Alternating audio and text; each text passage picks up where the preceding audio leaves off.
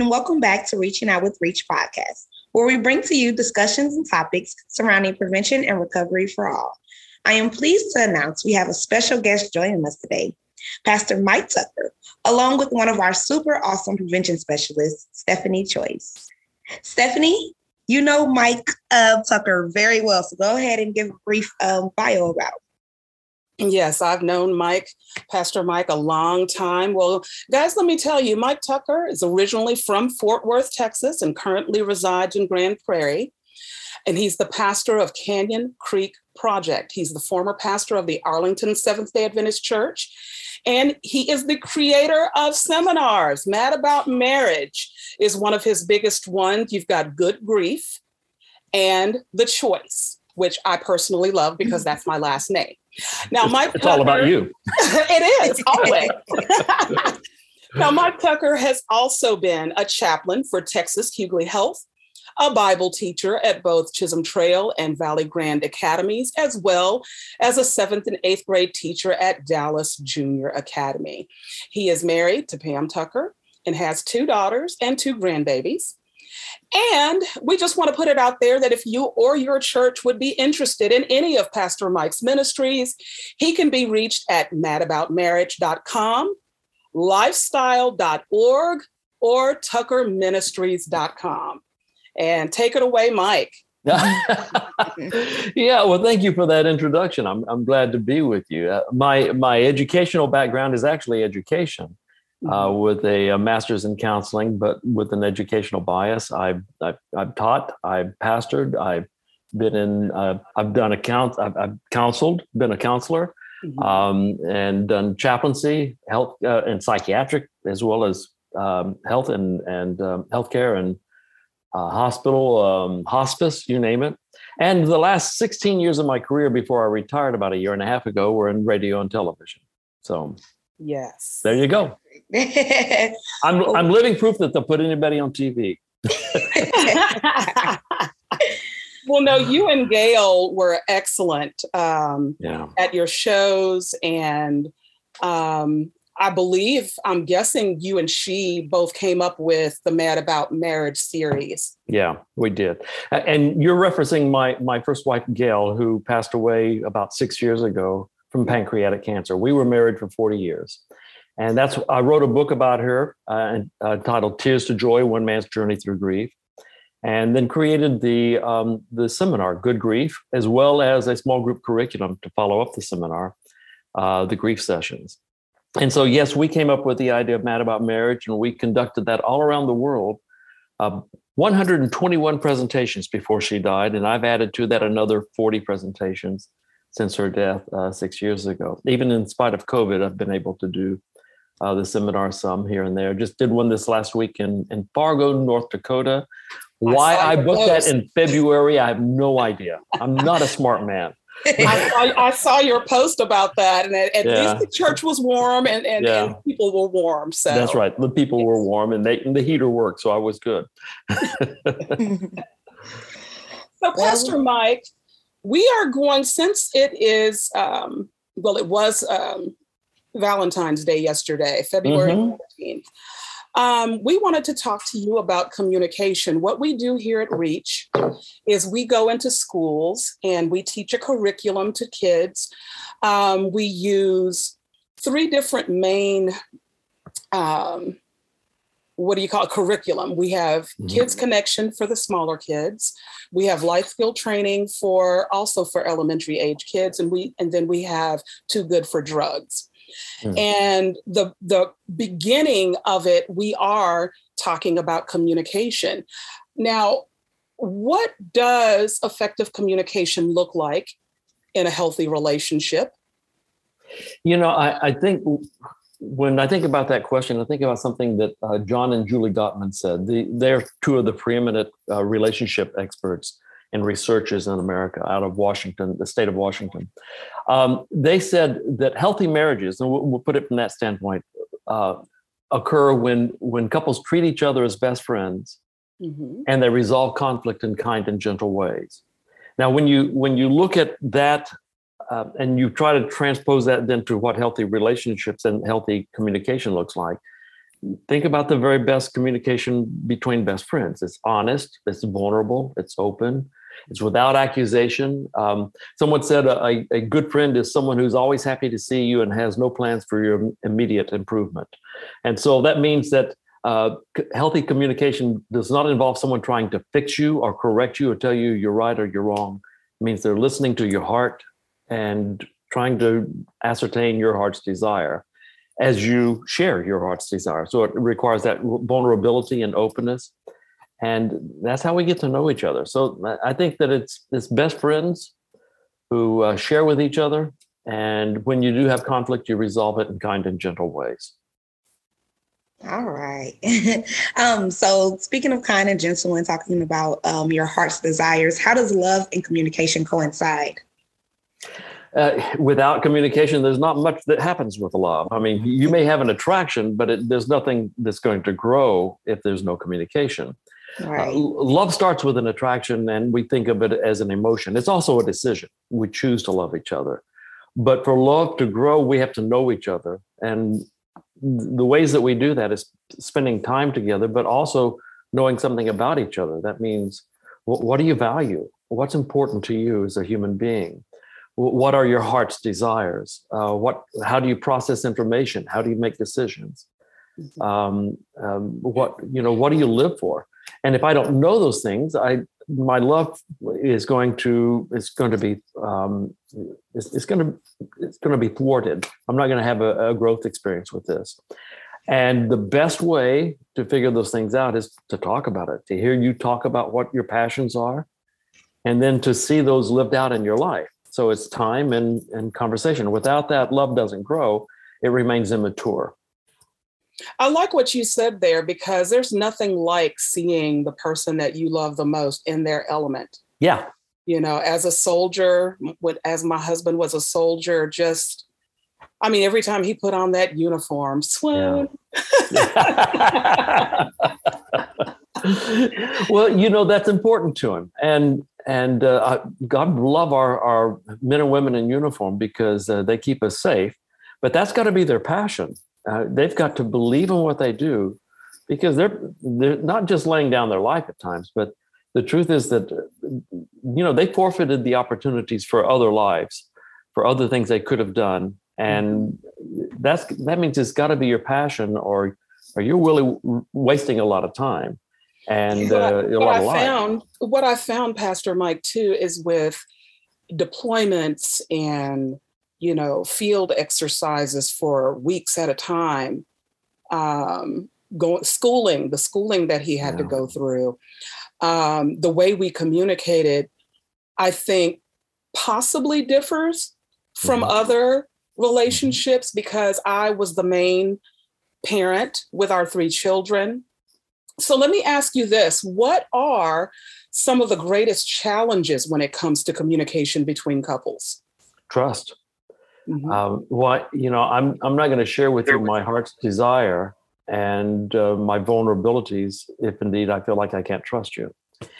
If I'm going to be judged, if you're going to critique me, criticize me, or try to fix me, tell me I'm right or I'm wrong, I'm not as willing to do that. I think another inhibitor to communication is what researchers like John and Julie Gottman, as well as doctors Markman and Stanley from the University of Denver, have found. Those two groups, Stanley and Markman in Denver and Gottman in Washington, both conducted independent study on communication patterns, and both of them found 4 negative communication patterns that destroy relationships. Their listing's a little bit different. I like John and Julie Gottman called theirs the 4 horsemen of the apocalypse, which is interesting. But Stanley and Markman, I've received training from them at the University of Denver, and they have 4 negative communication patterns that when they exist in a relationship, not only do they inhibit the relationship growth, but they become the best predictors of failed marriages that we know. And when they exist and persist in a relationship, and the more of them you have, the worse it is, then they become inhibitors. And so I think we learn some communication styles from our parents that are destructive. And if we can identify what the negative patterns are and begin to remove them, The research shows that removing one of these patterns does more to ensure the long-term stability and health of a marriage than adding 5 positive things. Getting rid of one negative is more powerful than adding 5 positive things. So I think that we owe it to ourselves to figure out what these are. What patterns do I have in my life that are inhibiting this effective communication? And is there a better, healthier, more gentle way of communicating? Well, Crystal, do you mind if I piggyback off of that then? Yeah, go ahead. When you say, the families that we come from also affect how we communicate in our relationships. Can culture, gender, nationality, social class, all of those things affect the way we communicate? Absolutely. You know that's true as well as I do. That's why diplomacy among nations is so difficult. Because there are cultural customs, and I can do, like, I'm from Texas, and my daddy told me, when you talk to a man, look him in the eye. But when I do that with someone from the East, they think I'm showing disrespect because I'm staring at them right in the eye. Form of intimidation. Yeah, I'm trying to intimidate them. I'm being aggressive rather than deferring and showing respect by looking down, right, and bowing. But in Texas, man, you look a man in the eye. Because otherwise you're not an honest man. Look me in the eye, son. And so, I mean, that's just one small example. But racially, even figures of speech, colloquialisms that we all use. There's a style of communication between a Black mother and a child, especially an errant child, that you will find in Black homes and not necessarily in other homes. And it works there. But you try that in my white middle-class home, and we got problems. So, or if I try my style in a Black home, again, we could have some problems. We come from, we are who we are. We are what our backgrounds make us, our education, our race, our homes of origin. And now, in order to bridge that gap, we have to learn about each other. I need to be aware of what the African-American style of communication is, as well as people from the East and people from other cultures. And as far as the socioeconomic level as well, I need to understand how to communicate across those lines and how to receive what they're giving me without being offended. Right. And to piggyback off of that, I went through a series of learning about biases and different biases we don't even know we have. And that follows what you just said, basically, like we have these different biases, implicit and explicit biases, that we grew up on. And it's like, we don't really recognize them because of how we were raised or because of our social and economic groups that we're around. So you're right. You're right. It's very interesting. Yeah. No, go ahead. No, I'm ready. Okay. So going back to about building relationships, how does love play a key role when building relationships and maintaining those relationships as well? Well, actually, love can get in the way. I think the best love relationships start off as friendships, and then love can complicate it because we got a whole host of emotions coming in there, and sometimes the emotions keep us from thinking rationally, and then there are expectations, and you may even have a personal expectation that when you love deeply, you're going to be rejected. Well, that complicates a relationship, believe it or not. So it can complicate it, but without proper communication, no love relationship is going to grow. No love relationship is going to get over being immature and a feeling, and at times a volatile feeling. So we just simply have to learn to get over the vulnerability, the emotional trauma of being in love, and learn to trust each other. And when we can do that logically, one of the principles I teach in marriage classes called goodwill marriage. And that's where I make a commitment that I want what's best for the relationship and for my marriage and for my marriage partner. And I believe that she wants the same thing from me. And if I can go in with that attitude, then when she says or does something that doesn't feel quite right, I go back to the original premise. She has goodwill toward me, goodwill toward the marriage. And I add to that then another basic assumption, and that is my spouse would never intentionally harm me. Now, if I can have those two basic assumptions, that she wouldn't hurt me on purpose, if she's hurting me, it's unintentional, and she wants what's best for me and for the relationship just as I do, then I can quit reading so much stuff into the relationship and just take her words at face value. Or if I have a question, ask the question rather than assume. Mm-hmm. When it comes to communication, and this is not even just romantically, how effective do you think has the quality and quantity of our communication, has it been bettered by internet and social media? Some of the ugliest thing I've ever seen has happened on social media. In fact, I've got long-term friends. I've been friends with one woman in particular. This comes to mind. Longer than either of you two have been alive. All right. That's how long I've been friends with this woman. And we haven't seen each other face to face much over the last 20 years or so, but there's still a connection there. She said some things to me on social media that I was greatly offended by. I mean, the way she talked to me. And then we ran into each other the other day and she just acted like nothing had ever happened. Yeah. What is wrong with you? Don't you know what you said?